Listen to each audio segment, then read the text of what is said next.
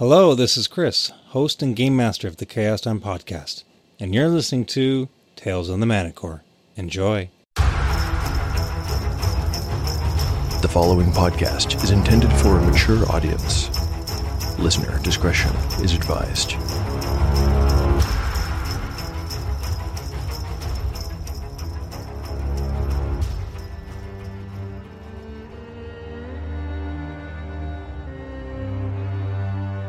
Welcome back to Tale of the Manticore, Season 2. Like the creature from which it takes its name, Tale of the Manticore is a mashup, a crossbreeding between two different species of storytelling. Here, you will find the unpredictability of old-school RPG paper and dice games with the storycraft of a dark fantasy novel. No character is sacred, and no character will be spared if the dice decide their fate is at hand. According to lore, the tail of a manticore is barbed with cruel iron spikes. There will be much pain in the days ahead.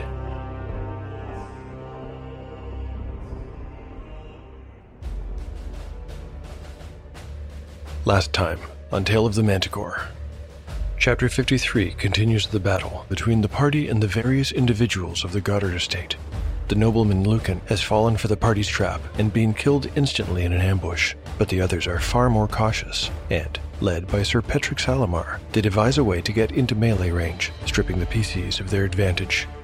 The battle that follows is not a quick one, and in it, Salamar truly proves his reputation for honor and courage.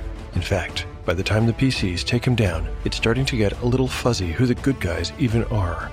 Bloodied, exhausted, and with the sound of the city guard getting louder by the moment, when the battle is over, the victorious PCs disappear into the alleyways of Nupule. At the end of the chapter, the story shifts to Krell, who has returned to Whitestone Castle and finds it even emptier than before. The place has been largely abandoned, and now only a handful of guards, servants, and nobles remain inside. As Krell stares dejectedly out of Culfrey's window, the scene cuts back to Nupule. There, high over the city and impaled on a spike, Goddard's head appears to gaze down over all that it used to govern.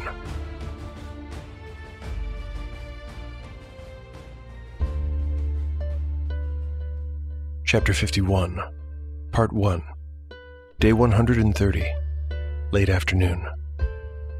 Party status. After natural healing and the use of 2 renewed Cure Light Wounds prayers from Bazu on Yellowfly, 4. 7 points, and Shawnee, 4. 4. The party members' current hit points are as follows. Yellowfly, 19 of 30 hit points. Shawnee, 19 of 26. Jace, 19 of 37. Catsbane, 15 of 15. Bazu, 13 of 13. Spells available. Catsbane has memorized Magic Missile ×2, Web, and Mirror Image. Bazu has prayed for Bless. Great Sadal, we ask for your continued blessings, that you may guide us through the darkness. May your light shine upon us, illuminating our path and showing us the way forward. As we bask in your radiant glory, we offer our hearts and minds to your divine will. We give our humble thanks and praise to you, Sadal, for your endless mercy, kindness, and love. May we continue to feel your warm embrace and bask in your glorious light for all eternity. Amen. Bazu's eyes flicked up to Jace when he had concluded, and the fighter did not say the word, Amen. He gently repeated it with slightly more inflection. Amen. Oh, amen, said Jace, successfully reprimanded. Very good. Tomorrow I will see to your hurt. For today, you should stay off your feet and reflect on the Almighty. Although Bazu had given his deity's healing grace to Yellowfly and Shawnee, who had both been badly hurt in the previous day's fight, he had lacked the power to do so for all, and Jace had received a grievous halberd wound to the back of his right knee. It was a wonder that they had been able to limp away before the Nepulic City Watch had arrived, but thanks to Shrall's network of agents, who'd spirited them away from the scene via certain prearranged paths consisting of alleyways, switchbacks, and a network of safe houses, they'd gotten away unseen. Now they were waiting for word from Bromley and convalescing. The Potter's studio lacked beds, but it had been furnished with pallets. Shawnee was still asleep on hers. Yellowfly sat on his, with his back to the wall and his knees pulled up. He wore a bitter smile. Just imagine, he said ruefully. If Goddard had been willing to give his nephew or cousins, whoever that man was, if he was willing to give him a loan of 500 crowns, then just imagine how much he must have had in that strongbox. He looked at the sleeping form of Shanae and sighed. At least we all survived, offered Catsbane. That's worth something. Yellowfly's gaze lingered on the rogue, and he nodded. Aye, it is. The money in Goddard's strongbox never did belong to him, stated Bazu, lifting a finger in the air. And now it shall be returned to those it was originally stolen from, the people of Nepule. Fear not, for all has befallen according to Sadal's will. I would spend every copper penny to see Culfrey's face when he learns of what's happened here. Out, said Jace, gingerly touching his wound and wincing. Damn leg. I won't be winning any races for a while, I should think. Yellowfly looked over and rubbed his chin. Well, I wonder if Culfrey will even hear about it. Wasn't he supposed to be gravely ill or something of the sort? And on a pilgrimage in Camranth. Or so goes the story. Catsbane smiled. Oh, aye. And on a pilgrimage, too. I sooner believe he joined the church. Which one? asked Catsbane with a laugh. Either. Both, replied Yellowfly, now grinning broadly. The companions spent most of the afternoon resting and in conversation. After a time, the same boy who had originally brought them to the potter's workshop came to the door and, speaking the password, was led inside. His cheeks were red from the cold, and he rubbed his hands together as he explained that they had been summoned to join Bromley for dinner. The companions donned their winter clothing and followed the boy out into the streets, where they saw that, despite the cold and wind, many folk had come outside. The people of Nepule spoke in excited whispers and pointed up to the spire where Goddard's head was on display. The companions noticed, as they made their way across the city, that they saw no guards at all. Not a single one.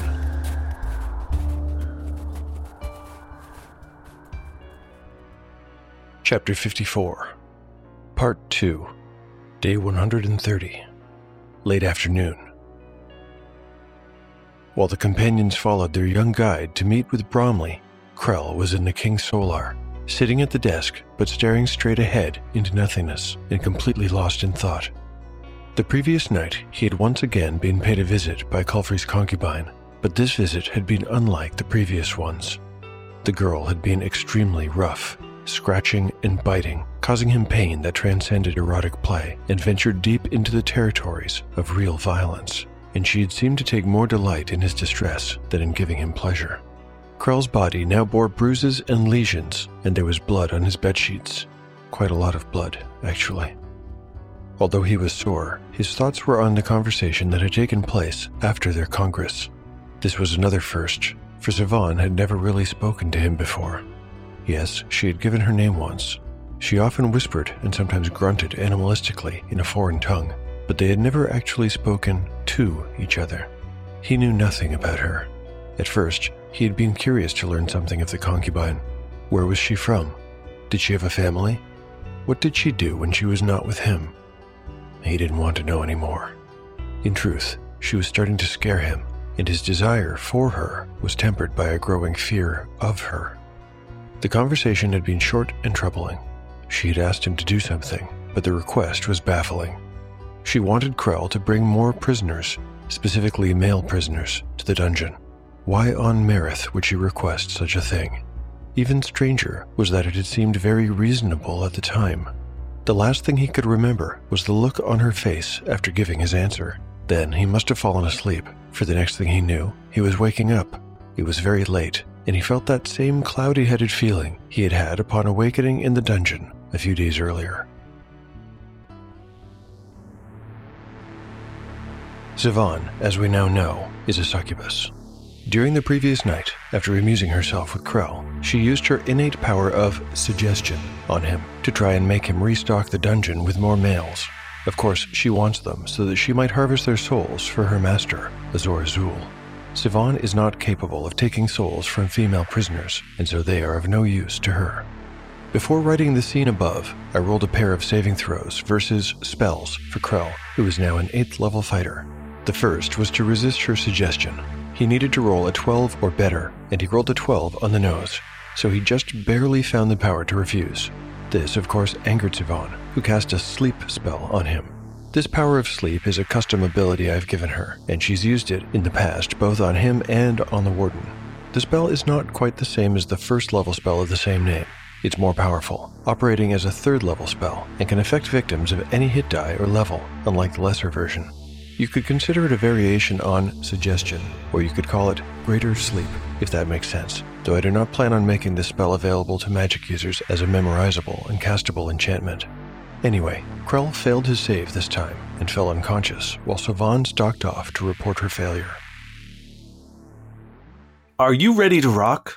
More importantly, are you ready to roll? Welcome to No Quest for the Wicked, an award-winning sci-fi actual play podcast using Paizo's space opera system, Starfinder.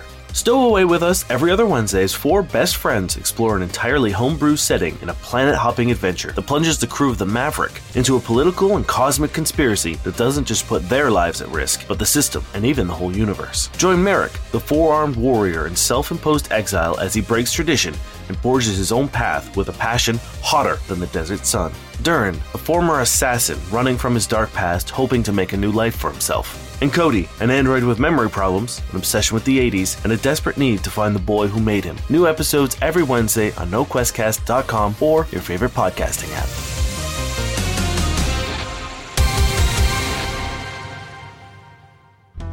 Chapter 54, Part 1, Day 130, Late Afternoon. Party Status. The party status is unchanged. Bromley's home was a roomy A-frame structure of timber and pebble dash cob. Following the Nepulic style, it had a steeply sloped roof and scalloped gables, which gave it the appearance of an arrowhead. The first floor consisted of only 3 rooms, the largest of which was a dining area that featured a hearth. A fire blazed within, and the companions eagerly hung their snow-dusted cloaks on pegs before moving to warm themselves when they arrived. Bromley closed the door behind them and repeated his welcome. Shartoon bless you all, truly. What a victory you have achieved. Please, take a seat. Let us eat and drink and celebrate. He motioned for them to take their places at a table already set with food and drink. It smelled wonderful. Shanae, to you perhaps we owe the most. You must sit beside me so that I may hear every detail. The companions had already told the story of the assassination and subsequent ambush to Schroll's men on the previous day. Those men had in turn informed their leader, and Bromley had heard it from him at the Pale Horse. Did you notice anything special on the way here? Bromley wore a mischievous grin. You mean other than Lord Goddard's flying head, replied Yellowfly. He was being flip and smiled back as he said it. Yes, I mean other than that, said Bromley with a laugh. Well, I noticed a certain lack of uniforms, if that's what you mean. Exactly. Yes, after Schroll's men helped you disappear, my people, the members of the Free League of Nepule, split the pursuing forces and led them all over the city. Some were taken on wild goose chases, while others were led into dead ends where they were surrounded, disarmed, and taken to their own prison. Within 3 hours, we had captured every man-at-arms in town. Nepule belongs to us now. Yellowfly's eyes went wide behind his tankard as he took a long drink of ale. That's right. The men and women of the Free League are not so bumbling as we made them believe, and were far more numerous than they could have imagined. The rebellion, my friends, has begun, and you have dealt the first blow. I thought Nepule had no barracks or prisons, said Jace, around a mouthful of food. The companions had wasted no ceremony in digging into their repast. Plates of rabbit pie with beets and buttered barley bread. True, the King's law forbids any dedicated military structures here, but the magistrate's office has a small prison that can hold 10. The whole building is being used for the purpose at the moment. We'll let them go over the next few days, 2 or 3 at a time. Each man will get a pack with warm clothes and enough food to reach Westmire. Aren't you worried they'll just be reabsorbed into Colfrey's army? Asked Shanae. Not really. Schroll's men will see to it that they can't fight for a while. No longer smiling, Bromley held up his right fist, stuck out his thumb, and mimed breaking it. They'll be sure to carry the story of what happened here, though. That's what's important. Well, and then what? Yellowfly wanted to know. And then Colfrey, or whoever rules in his place, will be forced to respond. The gauntlet has been thrown. Will they march on Nepule? In winter? I'd like to see them try. Will they decide to wait until spring before they move? The lack of reprisal will make us even bolder and give us time to build our defenses. Shrall has already sent his most loyal companion to Camaranth to announce our secession from Camertine and petition them for military support. The 5 of you will go down in history as heroes of the revolution. Shatun bless you all. Shatun bless you all. Catsbane could not get the sound of Bromley's voice out of his head when, hours later, he crawled under the sheets of his simple pallet bed back at the Potter's studio and tried to fall asleep while his companions continued to laugh and talk and drink well into the night. Even Bazu was drunk and in a mood to celebrate. When they had left his home, Bromley had insisted they take fresh bottles of wine with them so they might continue their merrymaking into the small hours. Catsbane had not been in a mood for revelry. He feigned sleepiness and had to endure some teasing before they let him retire. As the studio was of single-room design, the young mage could not physically distance himself from the others, nor could he escape their noise. But Catsbane had been traveling with Yellowfly and the others for some time now, and he had learned how to ignore them when he wanted to. In truth, Catsbane did not turn in because he felt overly drunk, though he did feel a little sick. Actually, he'd had a knot in his stomach all day, and the day before as well. He couldn't stop asking himself, had they done the right thing? Shawnee had beheaded a kindly old blind man and kicked a child to the ground. Jace had run through a night of impeccable honor. Bazu had a strong opinion on the matter, and Catsbane himself had recently had his life turned completely upside down by the whim and ire of a noble child. But he still wasn't fully convinced that they weren't the bad guys. Making things worse, the previous night had brought with it a terrible dream.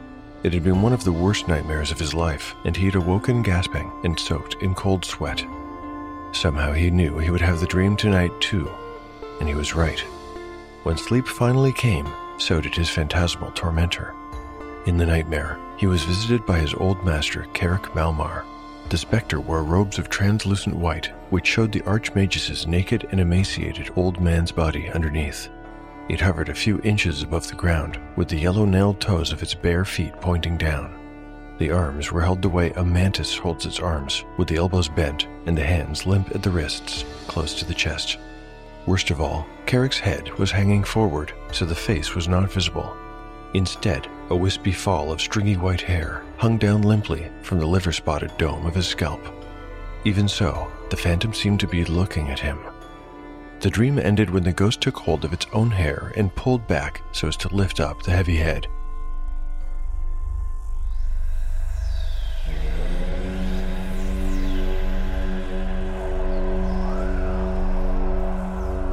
Catsbane saw into its horrific firefly eyes for a heartbeat before he woke up, curled into a ball like a frightened child.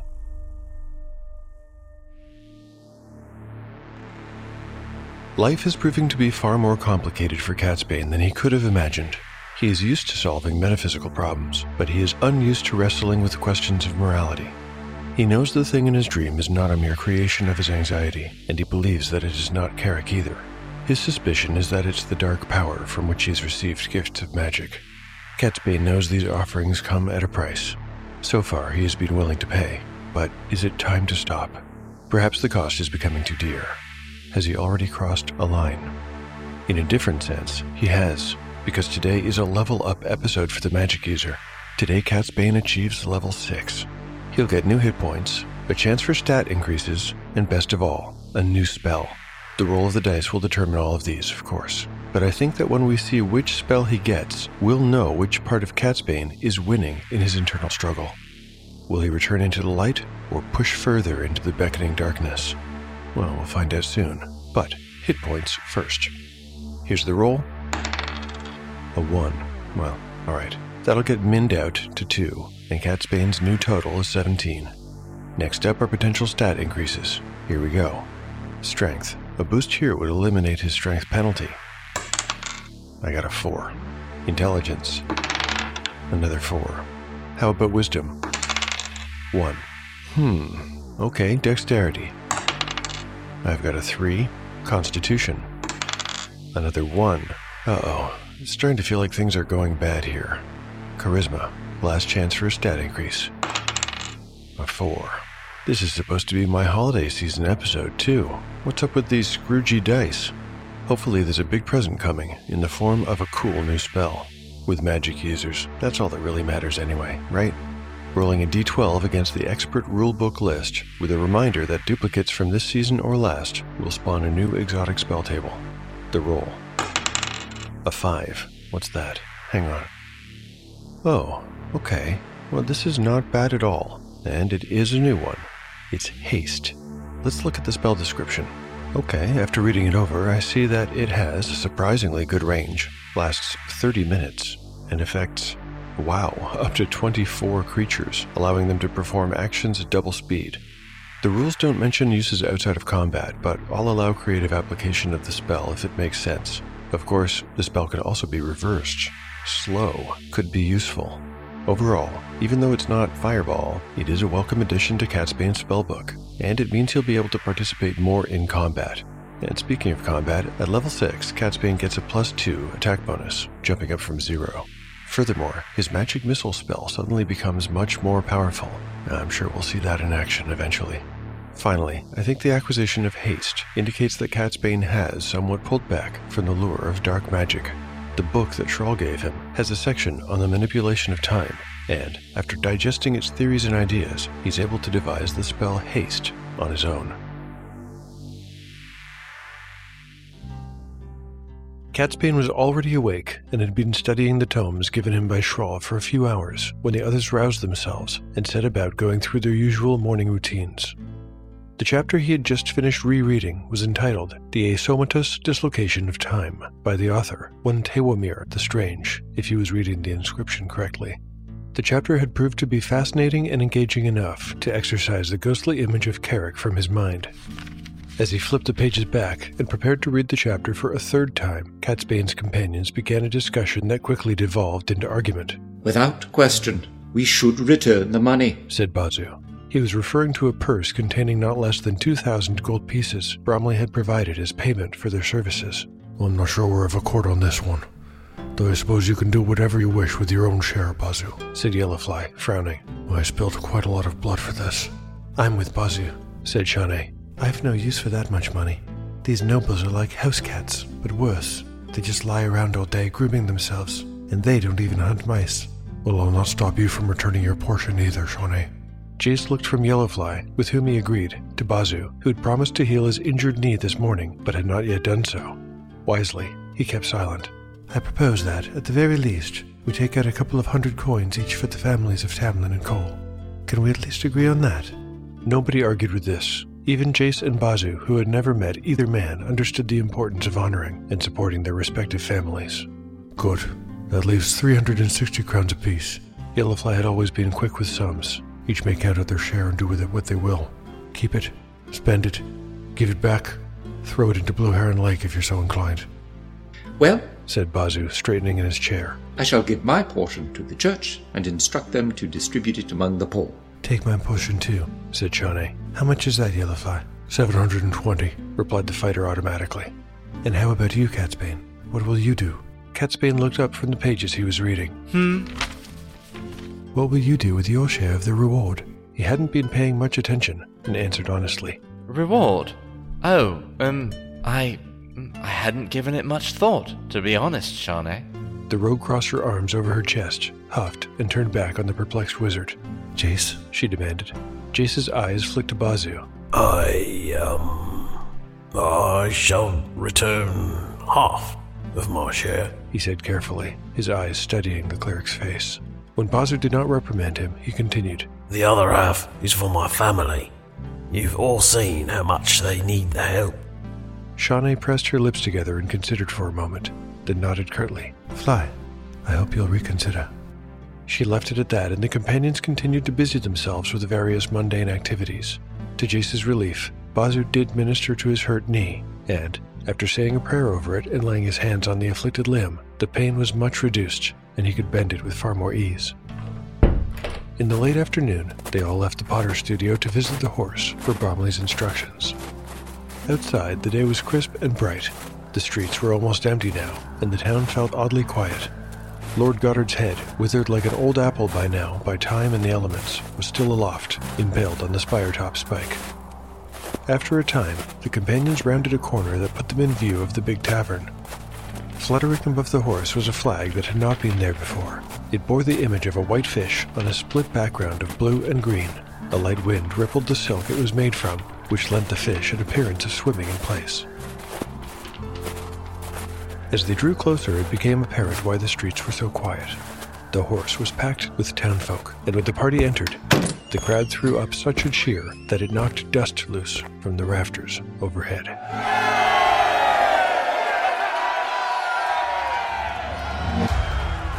Happy holidays, everyone, and thank you for listening to Tale of the Manticore. If you're enjoying the show and would like to give it the gift of your support, there are lots of things you can do to help. You can recommend the show online or to friends. You can like and repost announcements on social media.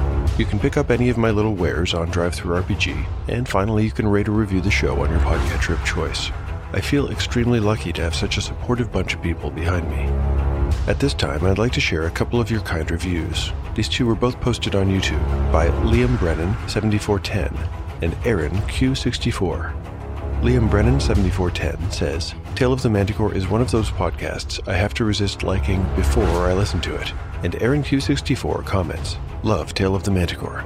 No in-jokes or time wasting. Entertaining interludes, great voice work, and an intriguing storyline. Best podcast in the business. I'd recommend for all TTRPG fans. Thanks very much to both of you. Liam Brennan 7410. Hey, no one's looking. You go ahead and hit that like button any old time. And Aaron Q64, thank you very much for your generous praise. Speaking of praise, let me show some love to my great cast of actors.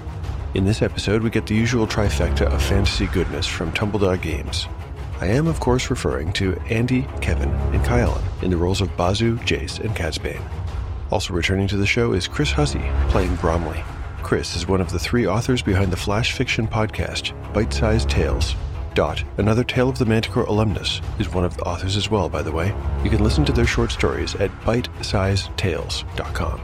For listeners who'd like to get in touch with me, I'm at Manticore Tale on X or Tale of the Manticore Podcast on Instagram. And there's always email, taleofthemanticore@gmail.com. Finally, I keep a blog where I post all kinds of show and RPG-related stuff, like art, maps, tables, crafts, and show notes. You can find it at taleofthemanticore.blogspot.com. The adventure will continue on the next episode of Tale of the Manticore. The story were chaos. Ho, ho, ho. If you love anime and D&D, check out Warlock. It's the story of me, Nova Ravenwood, a young woman born without magic who forms a pact with a mysterious being for power. Set in a fantasy world of adventure, dragons, and powerful sorcerers, the story unfolds like an anime for your ears. And don't forget about our muscular hunk of a classmate, me, Ren. Too bad this is audio only, otherwise you could see that I'm flexing my arms off over here. Are you seriously interrupting the ad? You moron! Sorry, we'll get out of your way. Wait, hang on. I haven't even told them about my amazing powers. I guess I should describe myself a little bit more first. First thing, I don't wear a shirt. Thanks, Briar! Join the quest and listen to Warlock wherever you get your podcasts, or visit warlockpod.com for more information.